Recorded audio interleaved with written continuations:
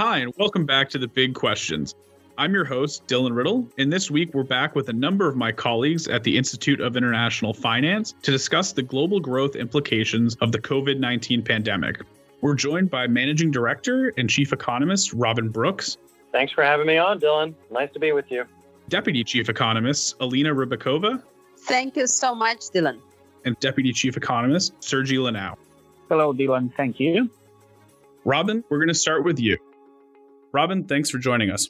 So you've downgraded global growth twice in the last 2 weeks. I know it's a moving target, but can you walk me through the impact of coronavirus on global growth as you see it right now?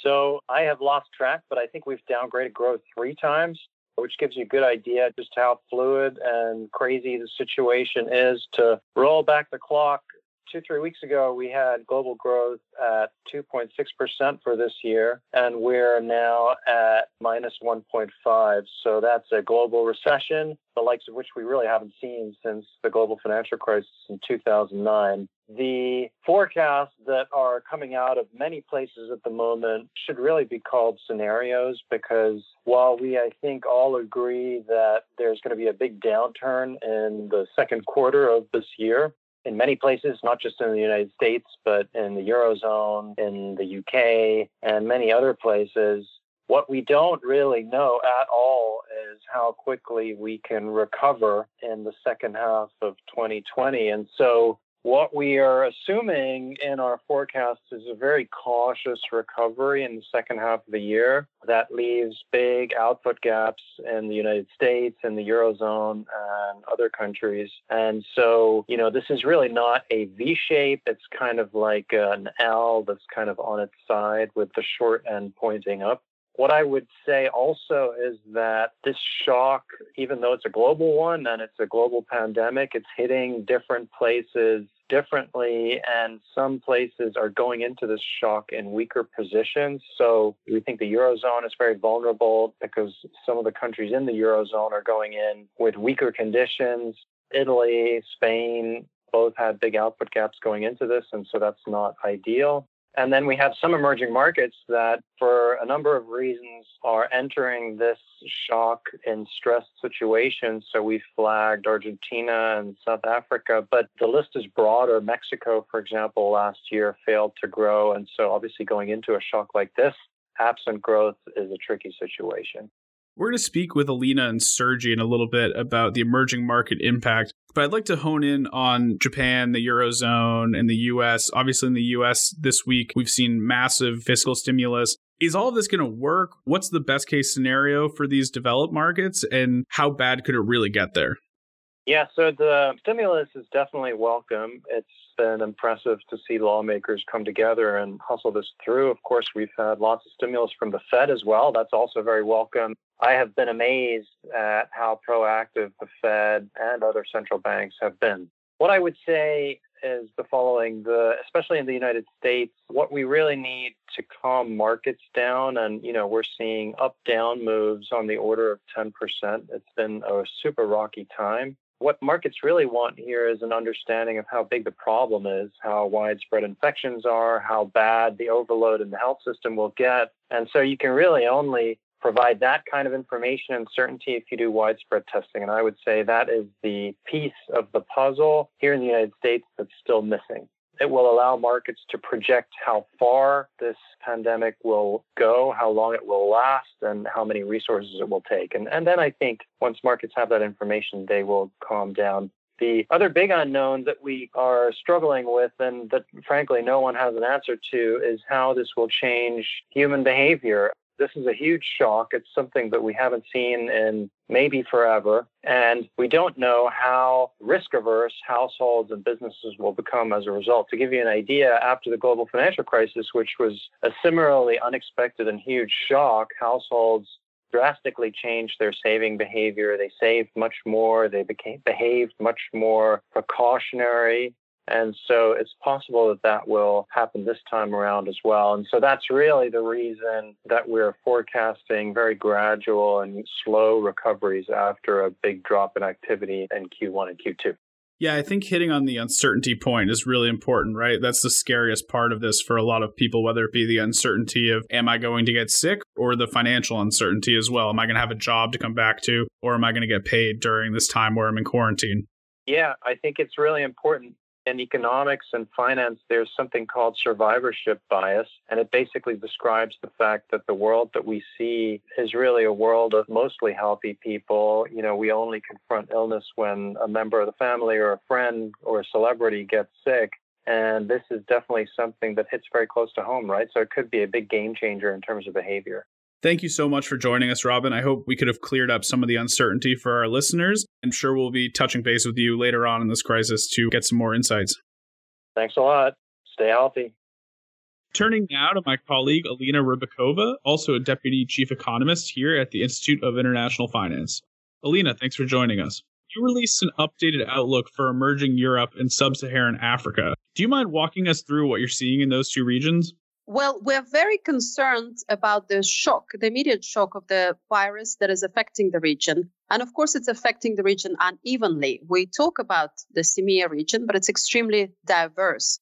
It's ranging from Central Eastern European countries, which are extremely plugged into the European value chains and, of course, the tourism sector, and those are very exposed, all the way to smaller frontier economies in Africa, which for now appear isolated, but will also probably experience the shock of the virus, and their risks to the healthcare systems are bigger. If you look at the Central Eastern Europe, there it's very big contrast to the 2008 crisis when they didn't have the buffers. Right now they have the policy buffers and their financial systems are much more stable. So although the optics will be very poor and we'll have dramatic contractions in growth in Central Eastern European countries, we're not expecting to see a full-blown out crisis anywhere in those. On the other hand, if we're looking down across the region, for example, South Africa, we are somewhat concerned about debt sustainability. South Africa is coming into this contraction, into this global shock of a pandemic, unfortunately, with the fiscal position that is not very strong. The central bank can help the economy by cutting rates, which they have done already. It's extremely credible central bank. But of course, they will need to have an eye on fiscal sustainability. And therefore, they already started quantitative easing of sorts in order to help alleviate pressure on the funding needs for the government. Moving on to Turkey, Turkey entered this crisis period with extremely strong growth momentum, and therefore it could possibly hold up. But we see even there a risk of recession, and probably the authorities will roll out all their policy tools on the fiscal and the monetary front in order to be able to cushion growth.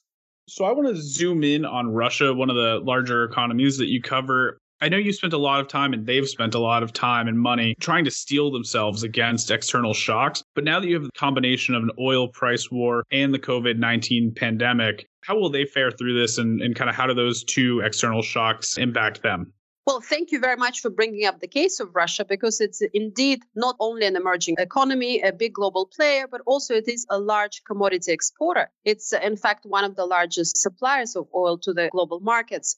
Russia is prepared much better. And I think here the key is the flexible exchange rate regime, which puts Russia aside from many other commodity exporters. The flexible exchange rate regime, which Russia didn't have during the previous shocks of 2008 and 2014, is an extremely important factor to help shelter the economy from this shock. So it also helps on the budget. In the pure mathematical way, depreciated ruble means higher revenues in ruble terms from the oil exports for the budget.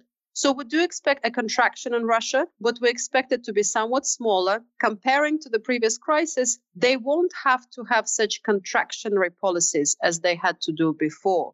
In the past, they were forced to spend reserves, tighten liquidity conditions, hike rates, almost 900 bips in the last crisis. In order to protect the currency, they do not have to do that. The currency has depreciated. We're not too worried about financial stability concerns. However, we are worried about the healthcare aspect of this. Because of the prudent fiscal policies and budget cuts, healthcare systems in Russia, especially in the regions, might find themselves underfunded for this pandemic, and therefore taking early preventative measures is critical. Awesome. That's great insight. Thank you so much, Elina. Thank you. And finally, Sergi Lanau. Sergi, thanks for joining us. Your report this week focused on non-China, EM, Asia, and Latin America. What are you seeing there growth-wise? So what is happening in these two regions is a bit what we are seeing everywhere in EM, which is a long-standing problem to grow at high rates and low investment. So when the shock hits and the virus spreads, it is a challenging situation because of these weak starting conditions. And of course, because all emerging markets have strong links to the global economy via supply chains, especially in Asia, or commodity exports, which is more the case in Latin America. What we are going to see in emerging Asia is not an outright recession, but is the lowest growth rate since the Asian financial crisis of 1997-98. So clearly a very challenging situation, even for high value-added sectors like technology that have done really well in the last couple of decades. Latin America perhaps suffers even more than Asia from the weak starting conditions problem. This is critical in countries like Brazil and Mexico that have already struggled very hard to grow in the last few years. They all depend, generally speaking in the region, on commodities, which have fallen a lot in price. So we expect recessions in pretty much all the countries we cover, and quite complicated situations in places like Argentina that were already trying to come out of a different crisis that was more based on local problems. Looking more at EM Asia, some of the countries like Vietnam, South Korea, Singapore, they seem to get a handle on the COVID-19 outbreak fairly quickly. How does this complicate their economic situation, given that they are very tied with China, who obviously has had a much different scenario? So as you say, these countries were very good at containing the spread of the virus in the initial stages, and that's obviously positive. But they're still exposed to two sides of this global shock. One is the China and global demand aspect of it. China was also good at containing the virus, but we've seen that it comes at a big economic cost. Activity needs to essentially stop for a few weeks, and this hits other countries. And the closer you are to China, in terms of your production structure, the more you suffer. And of course, all these countries you mentioned are in global supply chains that go through China. So this is an issue for them, despite having controlled so far the spread of the virus. And the other side of the global shock, which is also completely independent of how much you've contained the virus in your own country, is that financial markets are not in good shape anywhere, in part because we are seeing the virus spread in many major economies. And that makes it a lot more difficult for companies and governments in Vietnam, Korea, and everywhere to continue funding themselves.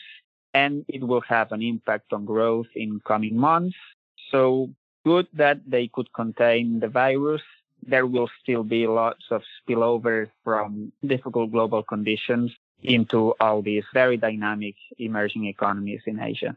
That was great, Sergi. Really helpful. Thank you, Dylan. And again, thank you to Elina and Robin. This has been a really insightful conversation for me, and I hope that you enjoyed it as well.